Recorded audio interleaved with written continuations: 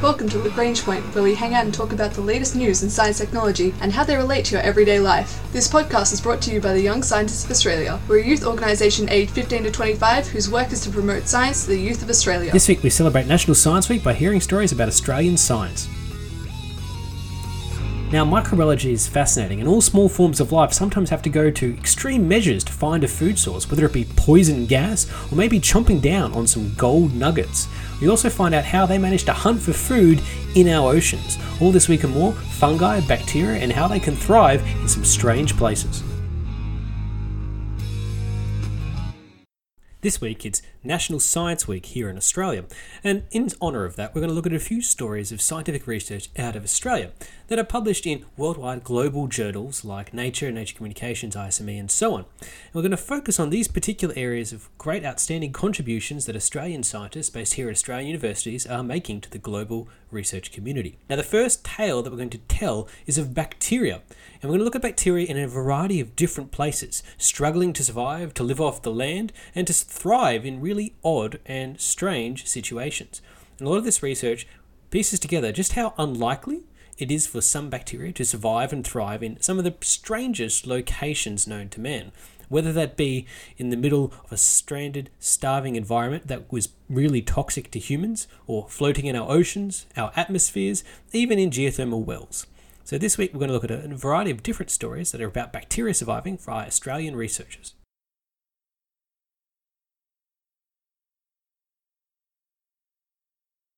Now, our first tale of unlikely bacterial survival comes care of Monash University School of Biological Scientists, including the lead team led by Assistant Professor Chris Greening, and a number of other research, including PhD student Paul Cordero and PhD candidate Katie Bailey. Now, they've recently published in the ISME journal a study which outlines how some bacteria are managing to survive in what would otherwise be pretty much instant, silent death sentence. Now, you'll know carbon dioxide, CO2, carbon with two oxygen atoms. This molecule is pretty common and well understood. And you probably also heard of carbon monoxide, carbon with a single oxygen atom. And this molecule is very known for its potential ability to kill people silently and in their sleep, because carbon monoxide is quite deadly for us humans to ingest or partake of, especially in high concentrations and quantities spat out by, let's say, something like a malfunctioning heater, can lead to very sad and tragic deaths, people in their own homes without realizing it. So carbon monoxide can lead to large numbers of illness and is, in high concentrations, pretty devastating and silently kills people in minutes. Now, that gas is deadly for us, but in the case of bacteria, in particular the Mycobacteria group, they've actually thrive on this deadly gas. Well, maybe not thrive, but they use it to survive. And this Mycobacteria group is home to some of the most deadly diseases that you can imagine. Things like leprosy and tuberculosis, TB, even certain types of ulcers. Now, that's particularly amazing to think about. This deadly gas is a food source for these deadly diseases. And we've long known that these Mycobacteria are able to survive off carbon monoxide, or at least interact with it in some positive way. But no one's really understood how. And that's what this research team from Monash University really dived into. Now, see, the thing is, if you're an infectious disease, when you invade a host organism, chances are they'll respond by basically sending out lots of different parts of the immune system to hunt you down and kill you. And there's inflammation and infection and so on. It's not particularly the greatest of environments. So when you're in that state and you're fighting off a battle against a host's immune system, you try and take any source of energy that you can get. And if you're not starved to death, well, and when you are starving, anything that you can scavenge will actually be potentially useful. So the problem is, typically these Mycobacteria, when they're in a host, are actually starved of their preferred energy source. And they sort of get by scavenging anything they can grab. And they do this by using an enzyme called carbon monoxide dehydrogenase. That enables the Mycobacteria to actually break down carbon monoxide, and from that recover a little bit of energy from the component elements. And that's pretty exciting to think about. Now, the interesting part of this study, though, is that Mycobacterium actually doesn't get enough to really thrive or grow. So it doesn't get any bigger or badder, but it does get enough to just scrape by. And that's particularly interesting to understand because TB, for example, is able to keep persisting inside human lungs. And that seems pretty strange, but then you remember that human lungs actually produce small amounts of carbon monoxide. So the bacteria are actually feeding and leaching off those parts of your immune system's response to stay dormant. And that's particularly interesting because dormancy allows Mycobacterium tuberculosis, for example, to stay alive inside a patient for years. A dormant infection usually has no symptoms, but can blow up into full-blown TB once someone's immune system becomes compromised. And discovering the fact that these Mycobacterium are actually using a certain enzyme to break down carbon monoxide to just keep themselves ticking over while in sleep mode. It's particularly exciting to understand how tuberculosis can be such a persistent disease. So when you're living off the land in a hostile environment, Mycobacterium turns to turning carbon monoxide, an otherwise poisonous gas, into just enough power to keep on keeping on, hiding and biding its time until it's ready to grow. But this research team has also been collaborating with researchers across the pond from New Zealand. This Trans-Tasman collaboration was looking at a similar application because there's different types of bacteria group as well. Bacteria groups like the Chlorophlexi can actually be found living and dwelling in geothermal soils and volcanic vents like found in Yellowstone National Park, or maybe like the Te Puao geothermal area in New Zealand. Now, these areas have pretty high concentrations of hydrogen as well as, again, carbon monoxide. And using a similar process, these different bacteria groups are actually able to use and scavenge using an enzyme to break down these gases into a food source. Now, these are not surviving and hiding out in your lungs, but these microbes are basically doing the same process to hide out and thrive in a geothermal well. This approach is pretty universal, it seems, for these bacteria groups to survive by basically finding any food source it can. Now, this study actually is only the third time a bacteria group has been found actually consuming atmospheric hydrogen to actually get them out of a starvation period. And the first group was the first group to find actually to use carbon monoxide for survival. Like the other paper we mentioned earlier, this was also published earlier this year in ISME. And it goes to show that when there's a potentially dangerous situation for bacteria, these microbes are going to turn to anything that they can get their hands on. And that might be even hydrogen in a geothermal well, or carbon monoxide from a poisonous geothermal vent, or maybe even hiding out in your lungs. So microbes will really try and find any way. And this is some great work out of the School of Biological Sciences at Monash University with 2 different papers published in ISME.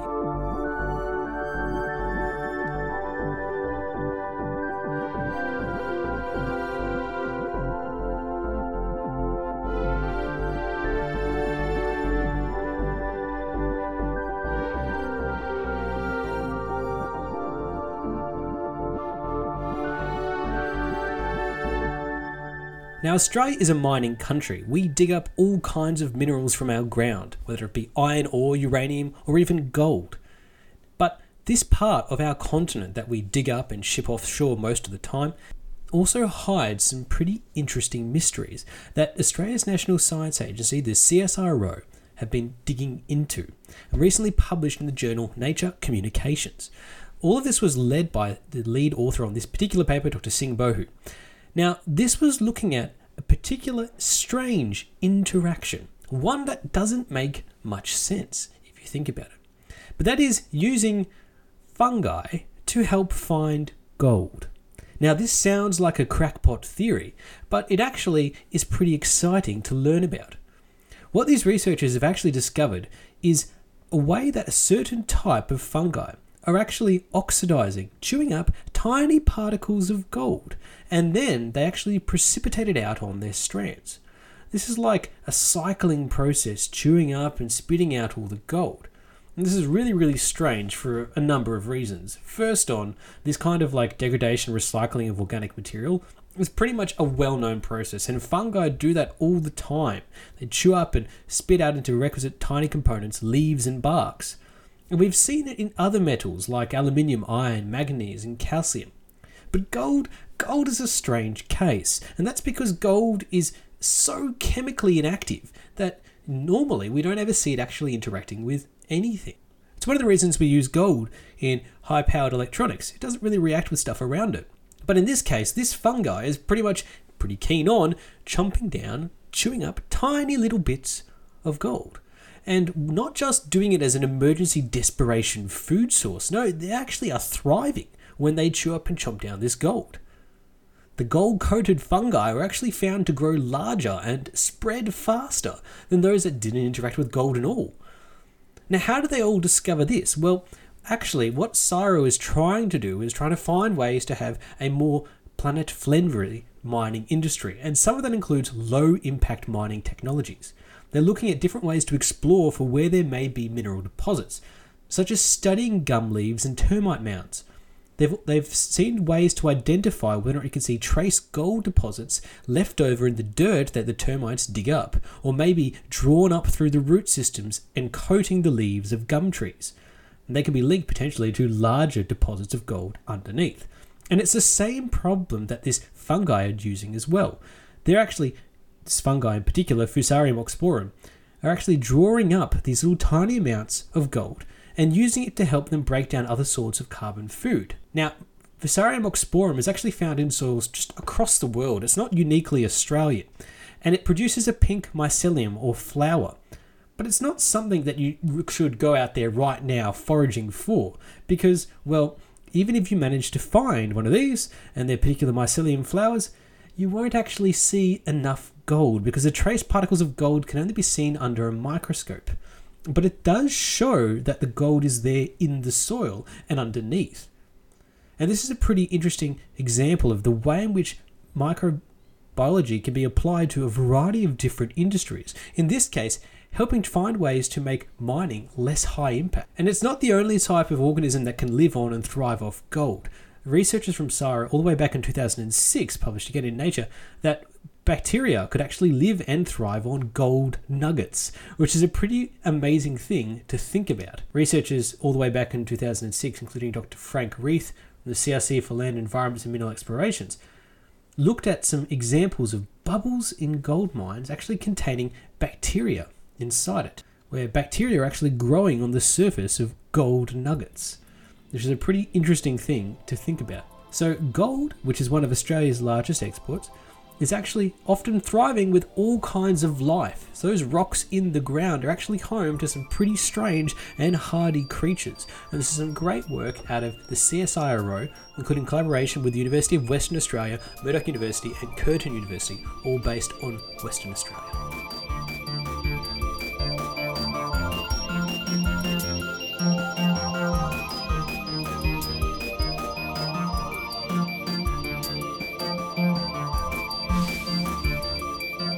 Now, when you're hungry, you tend to gravitate towards somewhere where you can get something to eat. This is a pretty universal feature. Now, that might just be a cafe, a restaurant, a supermarket, or even, quite simply, your fridge. Or maybe your dog, at a certain hour, knowing that it's dinner time, gravitates towards you, or maybe underneath the chair of the small child because they'll know that they'll get fed there. Now, this is an example of life gravitating towards a food source. There's a strange system going on when you think about really, really small forms of life. And you need to think about bacteria. Now, bacteria are thriving as an important part of the food web in our oceans. Now, you probably have heard of plankton, which is what, the small microbes and particles that whales and other krill feeders feed on. All these tiny, tiny little creatures. But actually, it's a lot more complicated than that, because plankton is actually in a variety of levels, all the way down to phycoplankton, which is a large component of is bacteria. Like bacteria chew on and eat dissolved organic carbon and other nutrients in the ocean.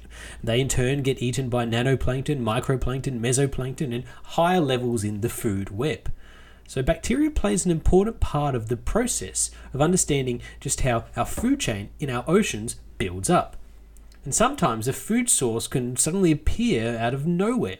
For example, when a microalgae cell breaks apart, dumps all of its nutrient-rich contents into the water.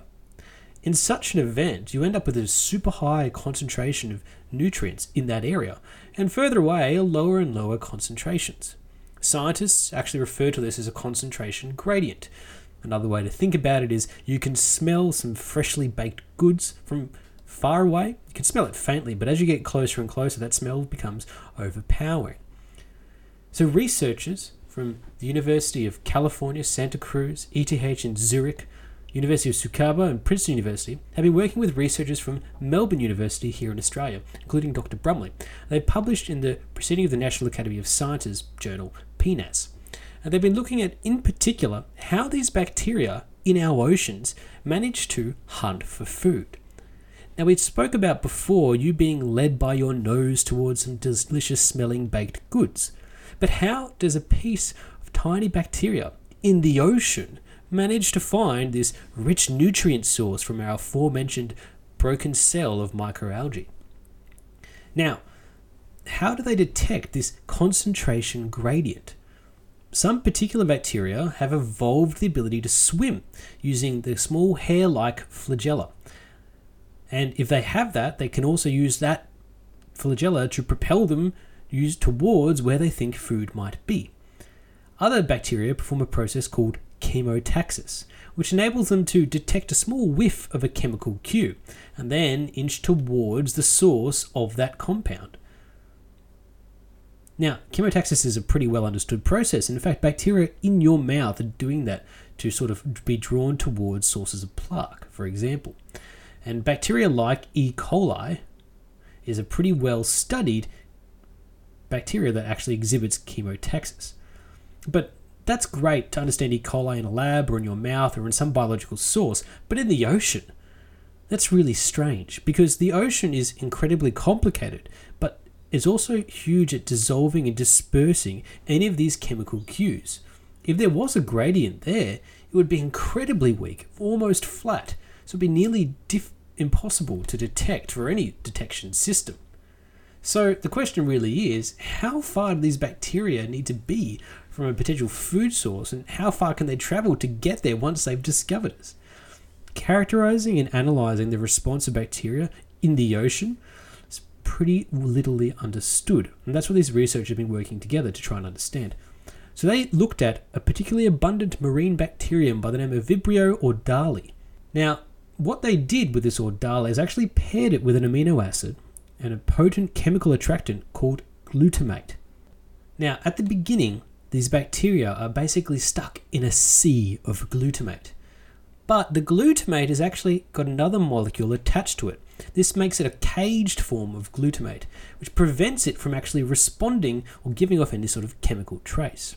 Then, the researchers dump a piece of bacteria into this sea of glutamate, like putting somebody blindfolded with all the lights off into a supermarket.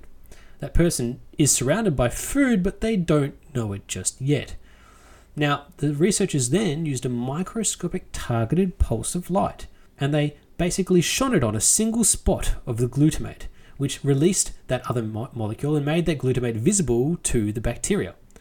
And it's as if someone took off the blindfold of the person and turned on the light, but only on one light on one particular shelf on one end of the supermarket. So they then watched with a camera to see how quickly this bacteria, the Vibrio, could actually make their way with their tiny little flagella towards their food source, the glutamate. And basically, they do get there. It takes them some time, but they manage to swim all the way around and find that food source. A bit like playing Marco Polo in the pool. They swim along, and if they detect the gradient is positive and they're getting slightly more nutrients than they were before, they'll keep going. But on the other hand, if they think they're getting worse, they're seeing a lower concentration of the chemicals they're interested in, they'll just pick a random direction and then go swimming off there. And this sort of stumbling process is slightly inefficient, and it's mostly because it's a bacteria. It doesn't really have a long established memory. But they very quickly get into a strong gradient. When the gradient's weak though, they can head off on random tangents very frequently. Despite all of that, this bacteria is actually pretty good at finding its nutrient source, even in trace amounts and low concentrations. It shows that inside these bacteria, they actually have a pretty good processing system and algorithm for hunting through. Now, it's long been known that these type of marine bacteria are pretty good swimmers. They swim about 50 to 100 body lengths per second. Well, if you compare that to a human being, that's much faster than a sprinter. But they need to know where they're going to get there efficiently. And the algorithm that these bacteria are using to actually find their way can be mathematically modeled. And they're actually pretty good detection systems. So understanding how these bacteria are thriving in our oceans, hunting for the faintest traces of food source, is really helping us understand the entirety of the lower part of our food web. Yes, we understand how fish, shellfish, whales, and other creatures in our food ecosystem in our oceans work together, but understanding how the lowest levels of those chains actually hunt for food is particularly interesting. So there's some great work published in the Journal of the Proceedings of the National Academy of Sciences, PNAS, including research from the University of Melbourne, like Dr. Brumley.